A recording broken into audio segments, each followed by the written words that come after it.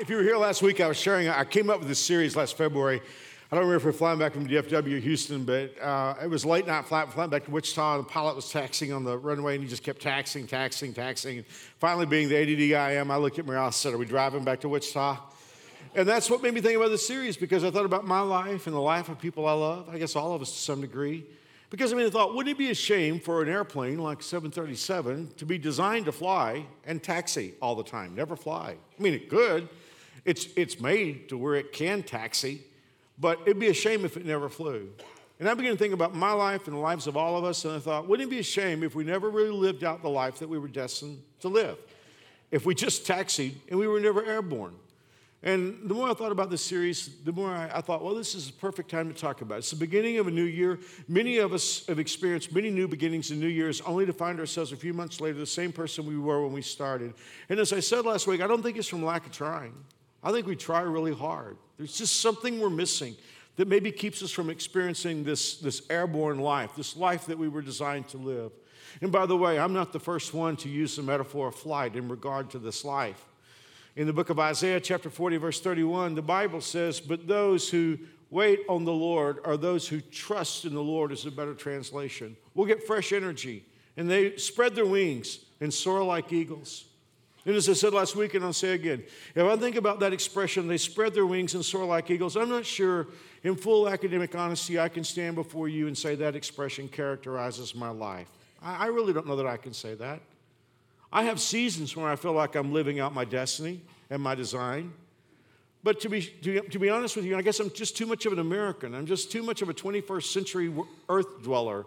I find myself much more taxing instead of being airborne. But I want it. I want to live out that life I'm designed to live. It'd be a shame for me to get to the end of my life and never really live out the design that God has for me. Well, I know many of us, if we heard that expression, they soar like eagles, many of us would say, well, yeah, that doesn't characterize my life either. But I've pastored long enough to know that some of us would have reasons for that. They say, well, Mark, I would love to soar like an eagle, but the reason why I can't is this person in my life. It's the guy I'm married to. It's the gal I'm married to. It's my kids. It's my parents. It's my friends. It's my boss. I would like to soar like an eagle, but somebody is holding me down. Or many of us would say something like this: it's just circumstances. I would like to soar like an eagle, but my circumstances have conspired against me to create a scenario where flight's just impossible. But I want you to hear what the Bible has to say about that. Scripture says no weapon that has been made to be used against you will succeed. Now, real quickly, it doesn't say that there will never be a weapon made to be used against you. I know I'm not telling you anything new. There are going to be some people that aren't going to like you. There are going to be a few people that they just like to hurt people, and you will be in their way. So I'm not blowing sunshine at you. I'm not telling you that there isn't going to be a weapon formed against you. Neither is God saying that. He's just saying it won't succeed. In other words, there is no one. There is no set of circumstances that can hold you back. The Bible says this is the inheritance of the Lord's servants. Their victory comes from God. See, I don't have to depend on a person for my winning. How many of us feel like, wow, this person is keeping me from winning, or this situation is keeping me from winning? And yet the Bible says winning comes from God. God is the one who gives us the victory. But you know what? I could be talking to somebody here, and I know that New Spring tends to be a young church, but if you're my age, a little younger, a little older, you could say something like this. You could say, you know what, Mark? I would love to live the airborne life, but it's too late for me. I missed my opportunity. I smoked too much dope. I met the wrong people. I made the wrong turn. I chose the wrong career. I had my season. I had my moment. I didn't seize the moment, and because of that, it's too late for me. Well, I got some good news for you here today, because it's a wonderful verse in the Bible for all of us who maybe haven't turned out the way we hope to turn out. In the book of Jeremiah, God tells the prophet Jeremiah, I want you to go down to the house of the guy who makes clay pots and jars. And God said, I'm going to talk to you there. I'm going to coach you up. How many of you discovered that God can talk to you in strange places? God said, Jeremiah, you're my boy. I want you to go down to the house where they make clay pots. I'm going to coach you up down there. Love what Jeremiah says. Look at this. He said, I did as he told me, and I found the potter working at his wheel, but the jar he was forming didn't turn out as he wished. So he kneaded it into a lump and start it again. I don't know how far you had to drive to be at New Spring here today, but it's been worth it just to get that one line. You know what? If you and I don't turn out the way God hoped we'd turn out, he doesn't throw us into the junk bin. He just takes the clay and he kneads it all up and he starts over again. In fact, I could be talking to somebody here today and you're in that kneading, K-N-E-A-D-I-N-G, kneading process. And you could say, Mark, I feel like my life is ill-defined. No. God's just repositioning you. So let no one say here today, I can't live the airborne life because of somebody or circumstances or I've waited too late. It's available to all of us who are willing to listen. Well, if you're holding a Bible in your lap, you're holding the airborne life. But there is a concentrated section of the Bible, 3 chapters long, in which we get perhaps the most perfect definition of how to quit taxing and live airborne. It's in Matthew chapters 5, 6, and 7. And you and I need to understand that the chapter numbers were put in there 1,100 years after the Bible was written just to help us navigate. So initially it was just one talk. It was a talk given by Jesus Christ. And it's been called various things. Some people call it the greatest sermon ever preached. Some people call it the Kingdom Manifesto. But if you grew up in church, chances are you know it as the Sermon on the Mount. And really what Jesus is doing is he is coaching up a whole generation of people, the hundreds, maybe thousands of people who've gathered to listen to Jesus. They grew up in a rules-based system. They grew up, as I said last week, in a system of checking the boxes and keeping the rules. So Jesus is dealing with people that they're focused on rules, and he's telling them, look, I know you've been told this, but I'm going to tell you this. Basically, he is going to show them a whole new life. And so I don't even know how long this series is going to be. For me, I usually don't preach over a 5-week series. This may be 7, 8 weeks long. I just don't want to cut Jesus short. He's going to talk to us. But here's the thing, and we'll see this as this series progresses. He's going to get into all kinds of specific subjects that people are interested in. He's going to talk about sex. He's going to talk about money. He's going to talk about power, and he's going to talk about time management. He's going to talk about personal relationships, anger, and all that. He'll get into all these specific topics. But before he does, he wants to tell you and me about the one thing that's absolutely essential. Even if you were to line up all the other dials, Jesus wants you to understand if we don't get this one thing, we will never know what it's like to, as Reagan said, slip the surly bonds of earth and touch the face of God. So then, what's he going to talk to us about? It is so interesting because the word that Jesus is going to talk to us about is the same word that pilots are very concerned about. It's the word attitude. Not altitude, but attitude. Long before Jesus is going to talk to us about any specific subject, he's going to talk to us 8 times about having the right attitude. Because in Jesus' way of thinking, attitude is everything. I don't know anything about flying. This is the air capital of the world. We've got a lot of you in the aircraft industry. A lot of you are pilots. I've been fortunate to have some coaching up for this series. One of my best friends is Joe Beck. He's a retina surgeon, but he's also he's a great pilot. He trains pilots. And Joe kind of coaches me up on all this. And we were discussing the importance of attitude.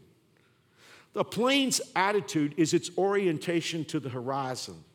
See, heavy stuff is not meant to stay in the sky. So consequently, you have a craft that's designed to utilize properly the 4 forces necessary for flight and keep the plane in the sky. And that's called the plane's attitude. If at any point the attitude of the plane is bad, the plane is coming out of the sky. Now, here's the thing. For many of us, we could say, well, there's nothing wrong with my attitude. You know what? Many pilots have said that right before they took a plane down. In fact, there were some Russian pilots who took an Aeroflot, perfectly good 737, took it right into the ground because they were unfamiliar with a particular piece of equipment, a particular gauge, the attitude indicator. Because see, the thing about it is, here's the thing about flying, and it's also similar to life. You have some fluid inside your inner ear, and that fluid is put there by God to help you have equilibrium or help you have balance, to help you orient yourself to gravity. But when you're flying, sometimes fluid in your inner ear can get all screwed up. And a pilot can actually begin to think that he's banking the plane when in reality, he's flying level. But in the way he feels like he's banking. So a pilot sometimes will turn to overcorrect that and, of course, take the plane right into the ground. because the attitude is wrong. He feels that his attitude is right. That's why it's all important to have a particular gauge called an attitude indicator. It tells the pilot that her plane or his plane is oriented correctly to the horizon and can stay in the sky. Last week, we were having coffee. When Joe and I were having coffee before the Saturday services, he told me something I found interesting. He said, typically a pilot will have at least 6 gauges that he'll depend on. The 6-pack is what pilots will call it. And the most important gauge is the attitude indicator. But he said it's the one gauge that oftentimes pilots will want a redundancy in. Because he said if your attitude indicator goes out, he said you won't be able to depend on that all-important piece of equipment. And so oftentimes a smart pilot or smart aircraft manufacturer will put in a second attitude indicator. And he just said the best ones are made right here in Wichita. I said, any chance we can get one? And thanks to Mid-Continent Instruments and Avionics, I have one with me today. Now, I found out how much this costs. I am holding it very carefully with 2 hands, okay? This is called a standby attitude module, so that if the primary attitude indicator goes out, a pilot has this to depend on. Now, I love this gauge because it's got colors. See, here's the thing. Down here is brown, and up here is blue. The brown is for the ground. The blue is for the sky. It's very important for pilots to keep that straight. But you can see I can turn this, and you can see the pitch and the roll of the aircraft. And it's whether or not the airplane can stay in the sky or whether or not the attitude is correct. Now, I'm very carefully going to put this back on my table in the middle, in the safest place. If you see me start to go close to the table to bump it, you stop me, okay? Now, here's the thing. God is going to coach you and me up about the importance of our attitude. Last weekend, I shared with you the first 4 attitudes that Jesus said were important. Number 1, to not be full of ourselves. Number 2, to be willing to be vulnerable, to be willing to put our hearts at risk in order to love. We talked about the 3rd attitude that Jesus talked about, and that is treating everybody kindly. And the 4th thing is wanting what God wants more than anything else. Guys, as I was getting ready for this talk, I began to notice that God had helped me group these perfectly, because the first 4 attitudes Jesus is going to talk about is very different from the second 4. See, the first 4 attitudes he's going to talk about, that's for clear air flying. That's for when you're in smooth air. When you can look out your cockpit and there's no clouds in the sky, you can see where you're going, you got your instruments, but you can see. I mean, this is, the first 4 are just personality profile. You know, I'm not full of myself. I'm willing to love. I'm kind, treat everybody kindly, and I want what God wants. I mean, I can have a perfectly good day, and that can be my attitudes. But now Jesus is going to take a decided turn, because with these second 4 attitudes, he's going to talk to us about the attitude that we're going to need when we're flying in nasty air. You're going to notice that every one of these 4 attitudes are the attitudes you're going to need when you're not flying the friendly skies. Before I get started, most scared I've ever been in an airplane was in 1996. I was on a mission trip to the Caribbean, and I promise you it was a missions trip because it was in late July. Nobody, and I was going from island to island to island preaching, and we were flying on missionary aircraft. It was a 1967 Piper twin engine. Evidently, there is a lot of difference between missionary aircraft and televangelist aircraft. I've never been on a televangelist airplane, but from what I've read in the papers, there's got to be a lot of difference, because this plane, I still remember it was a 6-seat configuration, and I was sitting in the back, and I looked up at the instrument panel, and it was like all jerry-rigged and wires hanging out and aftermarket stuff. I thought, I'm scared to even sit on this plane on the ground. And the thing about it is, flying like we were flying from island to island to island, in that time of the year, these big thunderheads boil up, these huge clouds. And so time after time, the pilot would take off and he would start climbing. He would climb and climb and climb. You hear the engine strain. He's trying to get over the top of the clouds, and we get on top of them, then we could fly. I never forget the afternoon we were leaving St. Thomas, and we were flying to Mayagüez, Puerto Rico, because there was this huge cloud. You could just see them boiled up. And so the pilot started trying to climb. You know what? I always hate to hear a pilot tell me I'm going to try. That's just not what I want to hear. I'm going to try.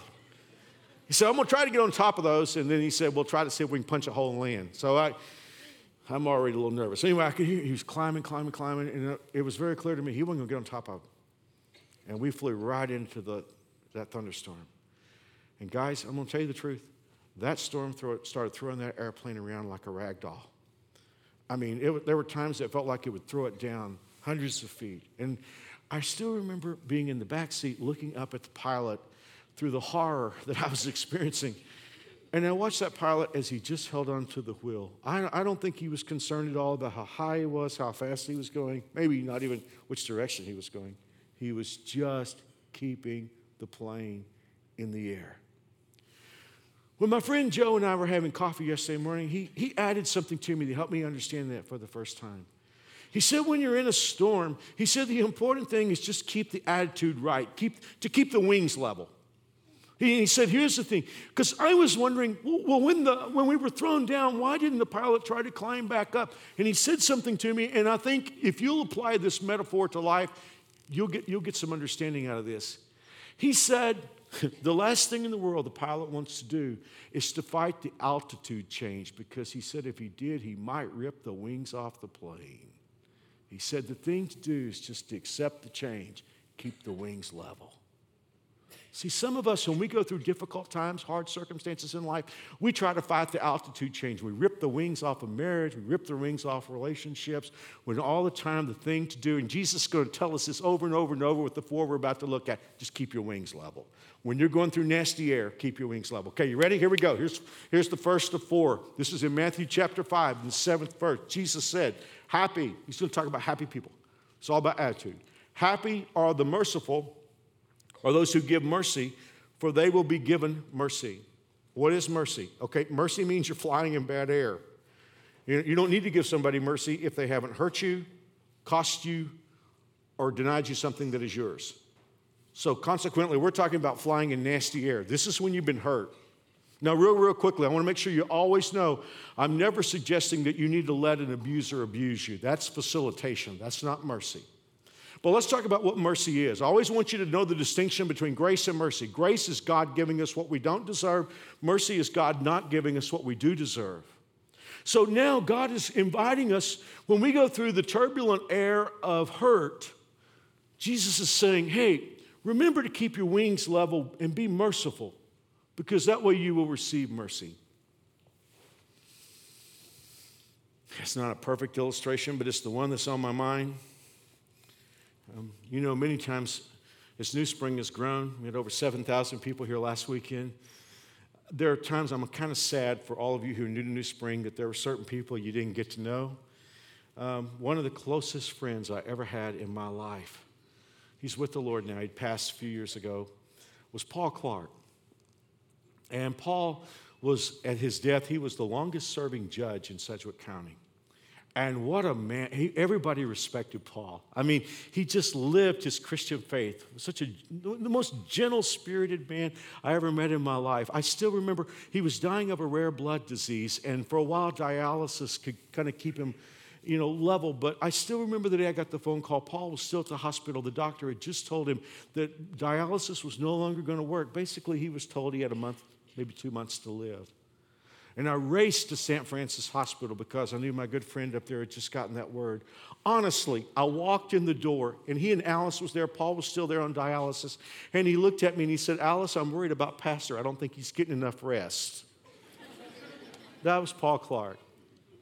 But because he had such an august president, he was respected by Democrats and Republicans, liberals and conservatives. He just had universal respect. Because of that, oftentimes he would be assigned to cases that were very high profile or had a lot of PR consequences. Some of you remember the horrific quadruple murder that happened close by at the soccer fields. Paul was assigned to that case.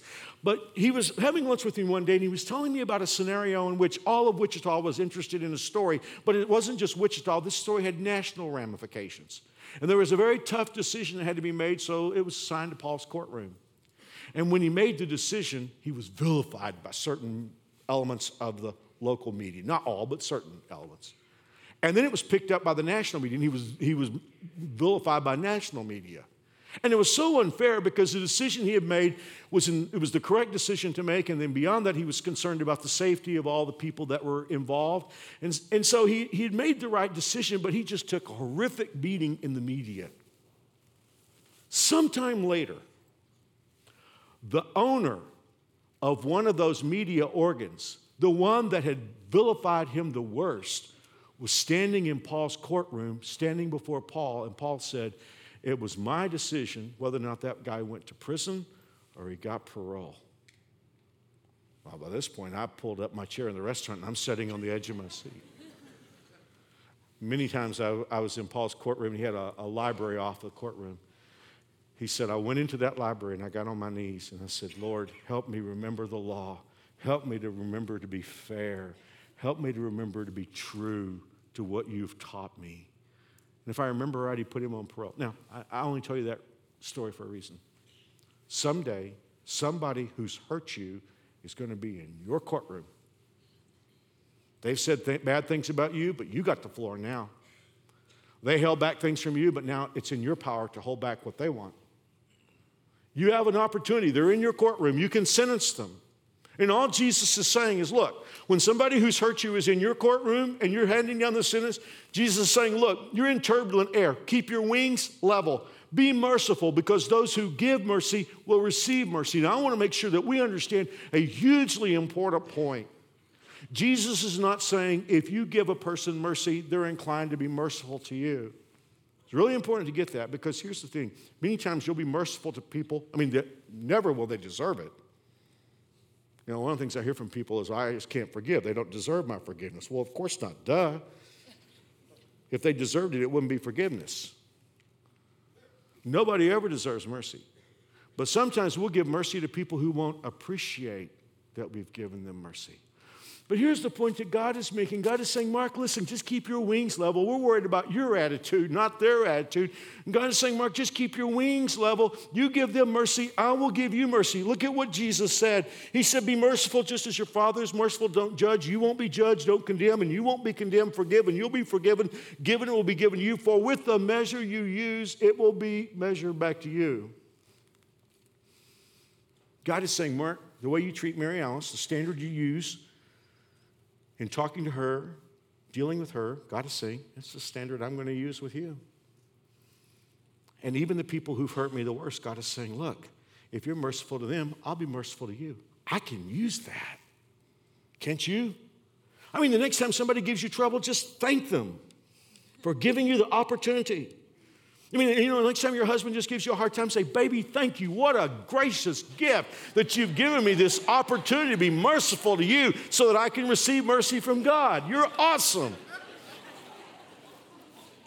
I know. You can try it.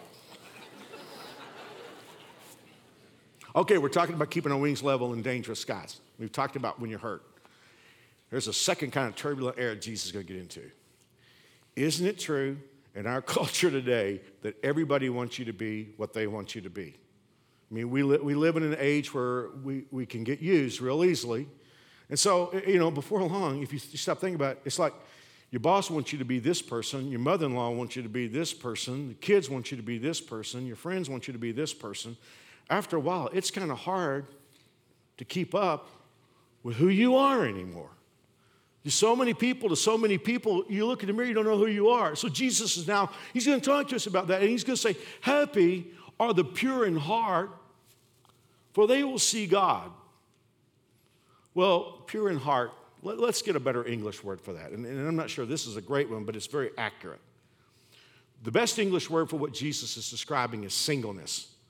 Now, for all you married people, Jesus isn't saying happy or single people. He's just saying, happy are the people who are about what they seem to be about.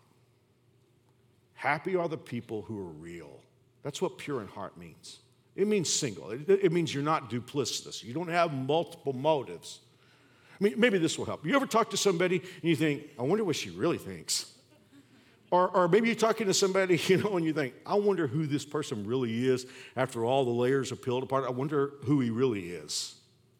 Or do you have a friend who it just sort of, she changes with which crowd she's with. I mean, with one crowd she's conservative, with one crowd she's liberal, with one crowd she's, with one crowd she's a vegan. The next time she's eating a double cheeseburger. I mean, person just changes depending upon the crowd. There's a word Jesus is going to use in this message over and over and over. It's the word hypocrite. Now, I'm nervous about using that word because for us in our culture today, hypocrite's normally a pejorative. It's a slur. It's a slam. You call somebody a hypocrite. When Jesus used the word, it wasn't a slam. It wasn't a slur. The hypocrite comes from two Greek words, hupo, we got a word hypo under from that, and krites, to judge. So what a hypocrite was in Jesus' day was an actor. Greek and Roman actors would act behind large masks that would have mechanical devices inside to augment the sound. So consequently, the person wasn't what he appeared to be, or he was not the person he looked like, and he didn't sound like he talked, or the way his sound, the sound of his voice came out. That's what Jesus is talking about. That's what a hypocrite was. When Jesus talks about hypocrites, he's talking about actors. I don't mean people that do that for a profession, just people who not what they claim to be. One of the things I've heard through the years is the church is full of hypocrites. And I sure hope that's not true about New Spring. But I think sometimes the word hypocrite gets misapplied. Because I think sometimes hypocrite is used to describe somebody who believes in a standard up here, but they don't measure up to that standard. That's not a hypocrite. All of us believe in a standard higher than we can measure up to. That is not a hypocrite. I'm going to give you an example. If you ask me, is fear a sin? I would say absolutely. But I've been honest with you. There are many seasons when I've been crippled by anxieties. Now, the fact that I believe that fear is a sin and I wrestle with anxieties, does that make me a hypocrite? No. I'm just believing in a standard I can't measure up to. But a hypocrite is somebody who claims to measure up to a standard that he doesn't live up to. It is a person who claims, it would be as if I said, hey guys, I never wrestle with fear. That would be a hypocrite. And so that's what Jesus is talking about here. He's saying, happy are the people who are about what they say they're about. And inversely, if happy are the people who are about what they say they're about, unhappy are pretenders. Here's the thing. I don't think we pretend to be what we're not because we're trying to deceive. I don't think that's the case. You know why I think we do it? I think we do it because we're in choppy air and we want to get past the moment. Or we're with somebody that we love and we want them to be okay with us. And so consequently, we'll cut a corner. We'll say, well, what's the harm? I'll just go ahead and seem to be about what she wants me to be about in order to get past this moment. Guys, I wish I knew how to preach because if I did, I could make a great point here. Jesus is saying, look, I'm giving you attitudes to help you get along with people. That's what I've given you, not being full of yourself for, and being meek and kind and being a peacemaker that we're going to talk about in just a moment. Jesus is saying, utilize those attitudes to get along with people, but he's reminding us, never sell your soul in order to get along with people. Do you know why people who pretend are unhappy? Well, I know maybe you have better reasons than I do, but here's the thing. If you and I are pretending to be something we're not, we're messed up either way. If we don't pull it off, we'll get embarrassed. And honestly, I think that's the lesser of the problems. If you pull it off, you'll be trapped. If you're pretending to be something that you're not and you pull it off, next thing you know, everybody will hold you accountable to be what you pretend to be. And you'll be living a life, you talk about living a life of taxing. Jesus is calling us to be about what we say we're about. And he said, happy are the people who are what they seem to be. Happy are the people that are the same way all the time. Because after all, we're going to fly in some turbulent air where people want us to be what they want us to be. And Jesus is saying, keep your wings level and you be who you really are. Third thing, I kind of hinted at this one a moment ago. Well, in the first one, Jesus said, keep your wings level because sometimes you're going to fly in air where you're going to be hurt. And then he said you're going to fly in some air where people are wanting you to be what they want you to be. Now, Jesus is going to talk about a third kind of choppy air. He's saying you're going to fly in conflict. Look at this. Happy are the peacemakers, for they will be called the children of God. Man, conflict is big stuff today, right? I mean, here's the thing, especially with social media and with cable news and all this. in talk radio, it's like the more conflict you can throw out there, the more hits you get, the more likes you get, the more attention you draw. In fact, we're in a political season. Politicians will utilize and leverage conflict in order to get votes.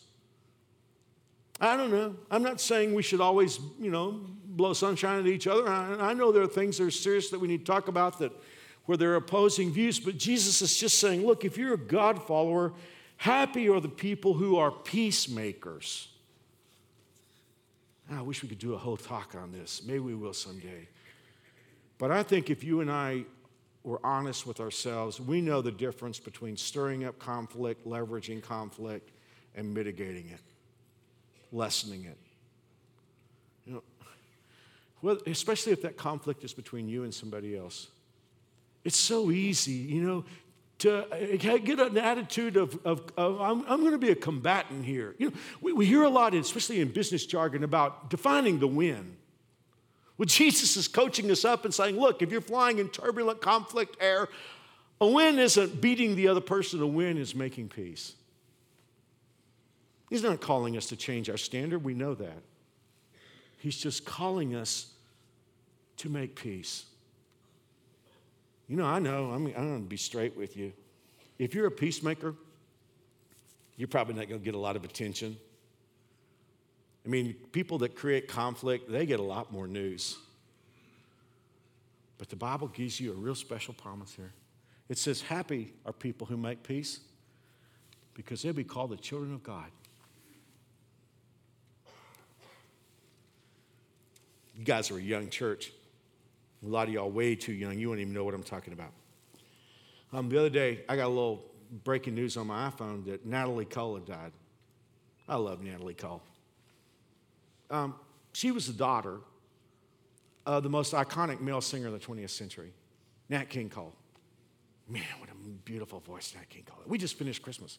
A lot of Christmas music, Nat King Cole.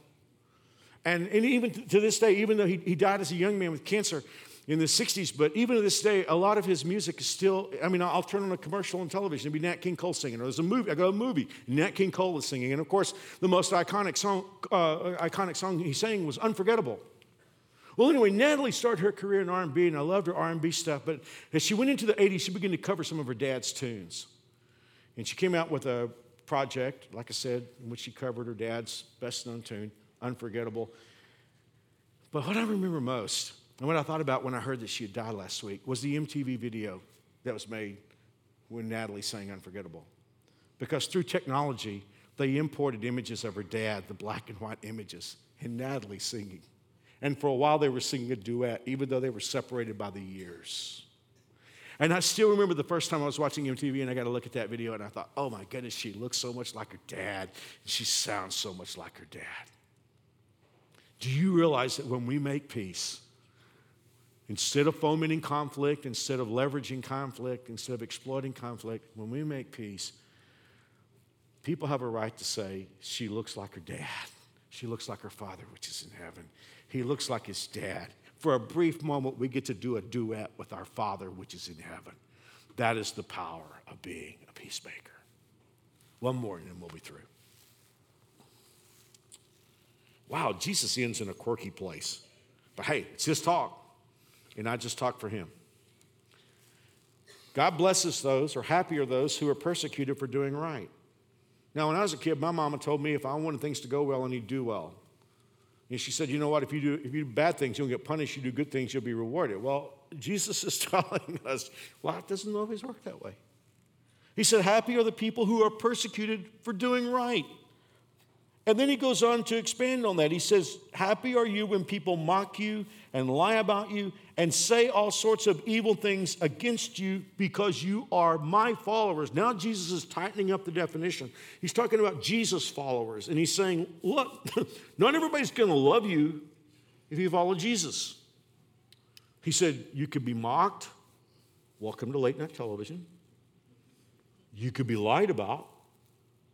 And here's the thing. He said, you can actually believe the right things and be accused of being a bad person. You could actually do good things and accused of be doing bad things. Jesus is saying this can happen. You're going to fly in some of that air if you're a Jesus follower. Well, let's be blunt. It's okay to hate Jesus, and in our world today. There's no Jesus phobia. You notice that? I mean, they make up all these terms. There's a phobe for everything, but there's no Christianophobe. It's because it's okay to hate Jesus.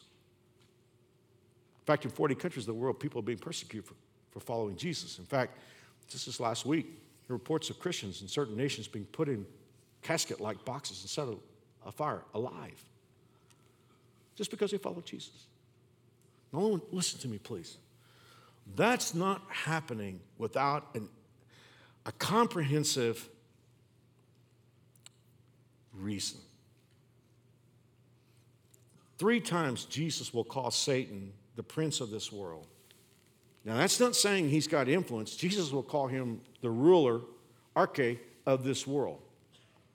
Now, the reason for that is our first parents, Adam and Eve, surrendered over kingdom authority to Satan. So, I mean, one of the things that Satan must really get a big kick out of is in our world that's so broken, when bad things happen, people will ask, where is God? Well, Jesus said straight up, Satan is the prince of this world. Hey, do you remember when Jesus was being tempted? Satan said to him, if you will bow down and worship me, I will give you all the kingdoms of the world. He had to be offering Jesus something that Satan knew that he could deliver. So we live in a world that is flawed and broken, a world system in which Satan is powerful. And you know, the thing about it is, Satan must laugh all the way to the bank about this one. People think that Satan worship is goat heads and blood, you know, human sacrifice and vampires and all that stuff. That's not Satanism. Satan worship is what it always has been from the moment he rebelled against God and sold this bill of goods to our first parents. Here is Satan worship. It is worship yourself, you don't need God. That is Satan worship. That is what it means to worship Satan. I don't need God. It always has been, it is. And Jesus is saying, look, if you come along and you love Jesus and you worship him, you're going to be in a world system that's not going to always love you. So Jesus is saying, look, okay, when you get out there and you follow Jesus, and because you do, people lie about you and they mock you and they accuse you of being on the wrong side. Jesus said, have some marches, start some organizations, launch some protest movement. No. He said, when that happens, rejoice. Rejoice? Tell you what helps me understand that. We're still in football season, although my team is long gone. I follow a semi-pro football team known as the Dallas Cowboys.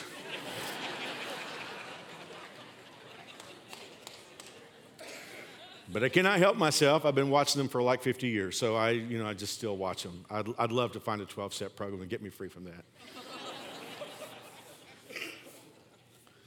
Well, anyway, the thing about it is, back in the day when the Cowboys were good, they sometimes would get behind by 2 or 3 touchdowns.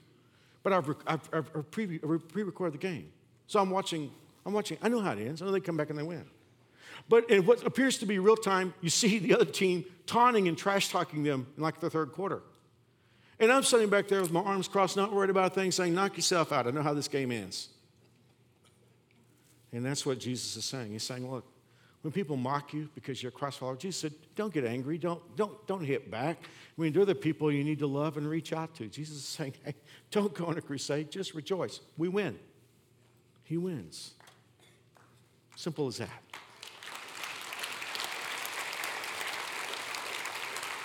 I am 3 minutes and 50 seconds into overtime. Could I have 2 more minutes maybe? Okay, here's the thing. Somebody could say, well, Mark, I don't get it. If Satan is the ruler of this world, how can a person become a Christ follower? Let me read a verse that explains it all. Colossians 1:13. For he has rescued us from the kingdom of darkness and transferred us into the kingdom of his dear Son. Now, I hate to admit what I'm about to admit to you in this story. If there are kids in the room, you might want to cover their ears so they don't hear what their pastor has done. Well, when I was in the 6th grade, getting ready to go into middle school, 6th grade was the last year of elementary school, we always took achievement tests. I took the Iowa test of basic skills. But it turned out at the end of the year, they gave us another achievement test. I hate those things. They just give you the paper with all the little circles, and you got to take a pencil, and you got to mark, the little book and everything. And I love to read, so I've always had a book going. And this teacher said, my 6th grade teacher said, she said, okay, here are going to be the tests. She said, if you get through early with the test, you can read a book or something. Well, I had a book I really wanted to read. Circles, pencil. Just randomly, I just filled in all those circles, and I read my book. What I didn't know was based on this test. My classes in middle school were going to be determined. Do I go to a remedial class, a regular class, an honors class, an accelerated class? Man, I get over to Forest Oak Middle School in Fort Worth, and I'm in all these classes, and a week or two into it, I'm part of discussions. I take some quizzes and tests, and class by class, the assistant, they never accused me of anything. I think they suspicioned it. I would see the assistant principal come in with my attendance card and say, I need Mark Hoover. And they would transfer me out of that class. And a couple of times I was actually transferred all the way from remedial classes to accelerated classes. Here's the thing. When you accept Jesus Christ as Lord and Savior, Jesus comes in with your attendance card and said, I'm transferring her. She belongs to me now. I'm transferring her out of this kingdom. I'm transferring her into my kingdom. I'm transferring him into my kingdom.